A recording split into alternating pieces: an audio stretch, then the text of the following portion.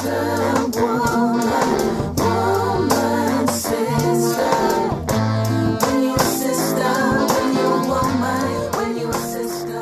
listening to Women's Wave, a podcast by Vancouver Rape Relief and Women's Shelter. My name is Florence Bélepage, and I'm pleased to be the host of our first podcast.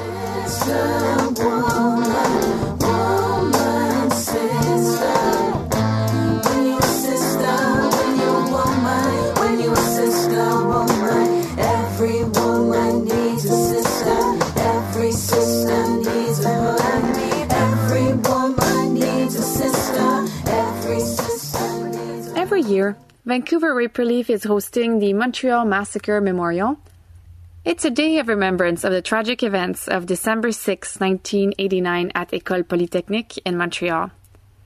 That day, Marc Lépine entered the engineering school and killed 14 women because he hated feminists. At the 2018 edition last December, we invited local women to participate in a workshop on how to create a feminist podcast. We asked women some questions about their life as a woman, and here's what they had to say. How do you feel walking in the streets at night? Not safe. It seems like, especially for being a woman, that you have to be careful. There's a lot of guys that target you, or, you get jumped, and it seems like you're more vulnerable as a woman too, right? Mm-hmm. Even when I was growing up, my brother was allowed to walk home at night alone, but I never was, and just for safety concerns. And you hear about stuff happening, and you were growing up knowing, if a van came up to you, not to do anything. But even drunk guys on the street, right? Even during the day, you'll be walking through the street and you have people looking at you, and you just have to make sure you make eye contact with them, because you never know what would happen, right? Mm-hmm. You get that feeling deep down, and you just know that there could be something that could go wrong. In the beginning, when I came to Canada, I thought here is safe. So I walk around in the evening, but eventually many bad news there, when people know I walk alone in the street at night, everyone's scared. So eventually something happened to me too, so now I feel scared walking at night, because you did hear lots of bad things happened in the evening on the street. One day there is an exhibition there. I went there with one friend, like a home exhibition. After the exhibition, he is a guy. I said, have you been out there? He said, always. I said, really? Don't you feel afraid? He said, why? That's why you feel afraid. So then I said, okay, then could you walk with me together? So that was the first time we walked there. I told him I always afraid of walking. He didn't understand it. I said, wow, being a man, so great. It's so easy. Yeah. They don't even think about it. Yeah. They think women, they don't respect women. They think women weak or inferior, so they can dare do anything to us. Mm-hmm. Have you ever been coerced into a sexual act? My experience with boys, teenage boys as a girl, was a constant negotiation around what my boundaries were and what they wanted from me. So I was a fairly shy girl, and I didn't necessarily want to do more than kiss the boys that I was with. But whenever, anytime there was any sort of physical contact, I felt like I had to be on alert, because they would be groping me, trying to penetrate my vagina with their fingers, undressing me, and I was in a constant process of pushing away their hands, saying no, trying to keep my clothes on, but also pleasing and complying with what they wanted from me at the same time so that I wouldn't be seen as a prude or I'd still be considered sexy. And so that really taught me that sex was something that men wanted and women gave, and that I had to withhold and constantly protect from them. And so all of those sex acts, for the most part, felt coerced on a certain level, and weren't necessarily something I was completely interested in. And I think that's the case for most girls, and kind of shapes how they see sex and how they negotiate around sex with men, and kind of teaches them that complying and giving in is often part of negotiating having sex with boys and men. And really, on a spectrum from coercing touching your breasts or oral sex or anything like that to a violent rape, I think it all kind of reflects attitudes where men are constantly wanting more from women and more access to their bodies, and they don't actually respect the boundaries that we have. Has a man ever used technology to harass you? Yes. I feel like it's not even a common occurrence, or it is a common occurrence. I feel like we've all just become so used to seeing men harass women on the internet, where I don't think it's viewed as a really big deal, to be honest. But ever since I could remember having any kind of social media channel, there was always that fear of if there's a platform where there's someone can ask you an anonymous question, or even someone can just make up a fake profile and harass you. So it has happened to me before. Men would target things that I've said, or how I look, my image. My sexuality was always used to take me down, and my sexuality was always something that I was always pretty confident in. So to have that one part of you that is your most vulnerable part too, being taken down on the internet, where it's not a face-to-face conversation where you can challenge someone on saying something to you.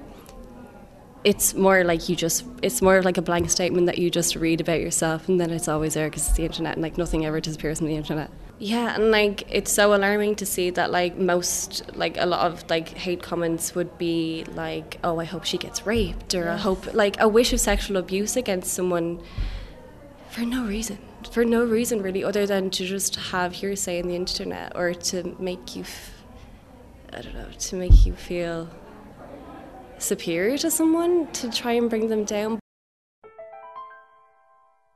What was your experience of a women-only space? So with all this male violence, it just permeates our lives. It's all of us are survivors, and I don't know what the answer is. I don't know how to create a new society, except to actually do it, and to actually create a network as much as possible where we are just women together. And, this is separatism, this is lesbian separatism, this is radical feminism, where we center women instead of men. And I think I've come to this after, spending so much of my life centering men and trying to please them and trying to please liberal women. And now at this point, I'm just I just can't anymore. But what I can do is we can create space for our sisters, just us, and we can heal from our wounds together without men. We can center each other. We can learn to love ourselves and love each other enough that we can keep that central in our lives. And so creating women's spaces, making spaces that are just for radical feminists, just for us to talk to ourselves, to each other. And we are so isolated from each other. This is what we have to overcome in order to make any large systemic change. In order to reclaim our power and our voices, we need to be able to be with supportive sisters, because we've all been beaten down, and we need to build ourselves back up. We need to encourage each other to have courage and to go forth and break those ties. And you know what? It is not easy to say to the world, you know what, I'm done with men.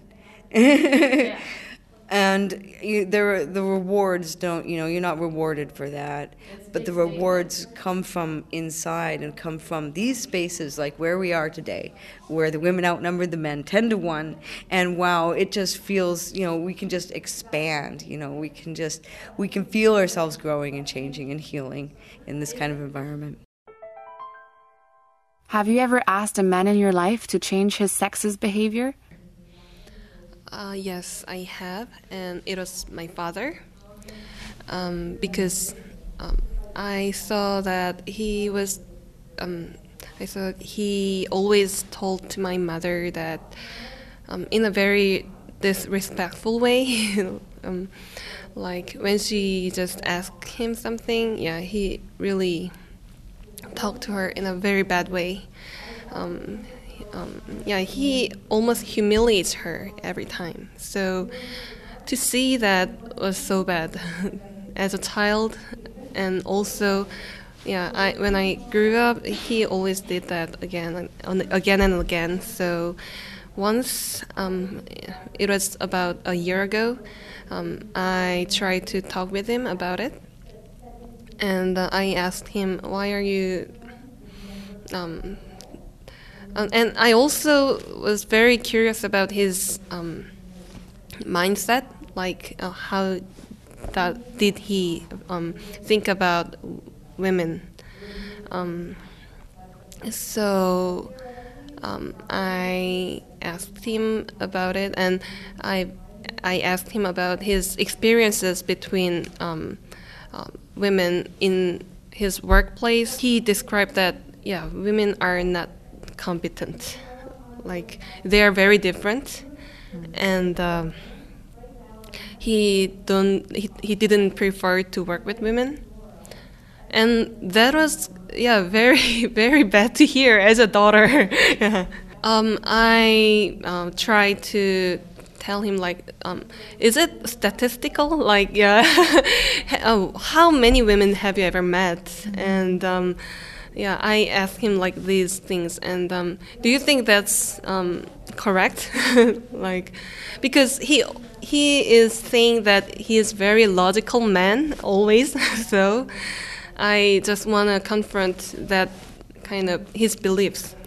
He said that is only his belief, so there's no problem. Like, it's totally not logical, but he said he can have that kind of opinion. But still, I think that, that conversation made something to think about to him. I hope so.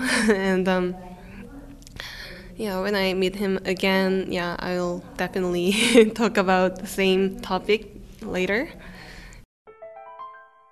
What do you tell men when they ask what they can do to help end women's oppression?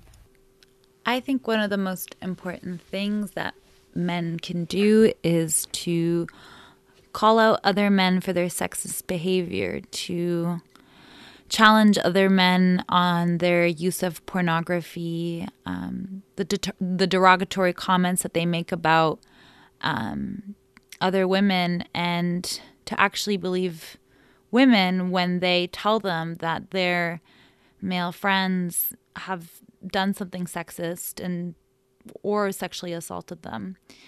And more concretely, to support other women that are fighting misogyny, fighting sexist violence, by volunteering for a women's organization, fundraising for a women's organization, self-educating by attending feminist events, supporting feminist events, and examining their own behaviors. The violence and oppression we're experiencing happens to us because we're women. The Montreal Massacre Memorial is a day of educational gathering that exposes and analyzes male violence against women as a way to strategize on our resistance. Not only we need to remember the women that died on December 6, 1989, but we need to fight back. Thank you for listening to Women's Wave, a podcast by Vancouver Maple Leaf and Women's Shelter. For more info about us, visit our website at raperieliefshelter.bc.ca and stay tuned for more radical feminist podcasts.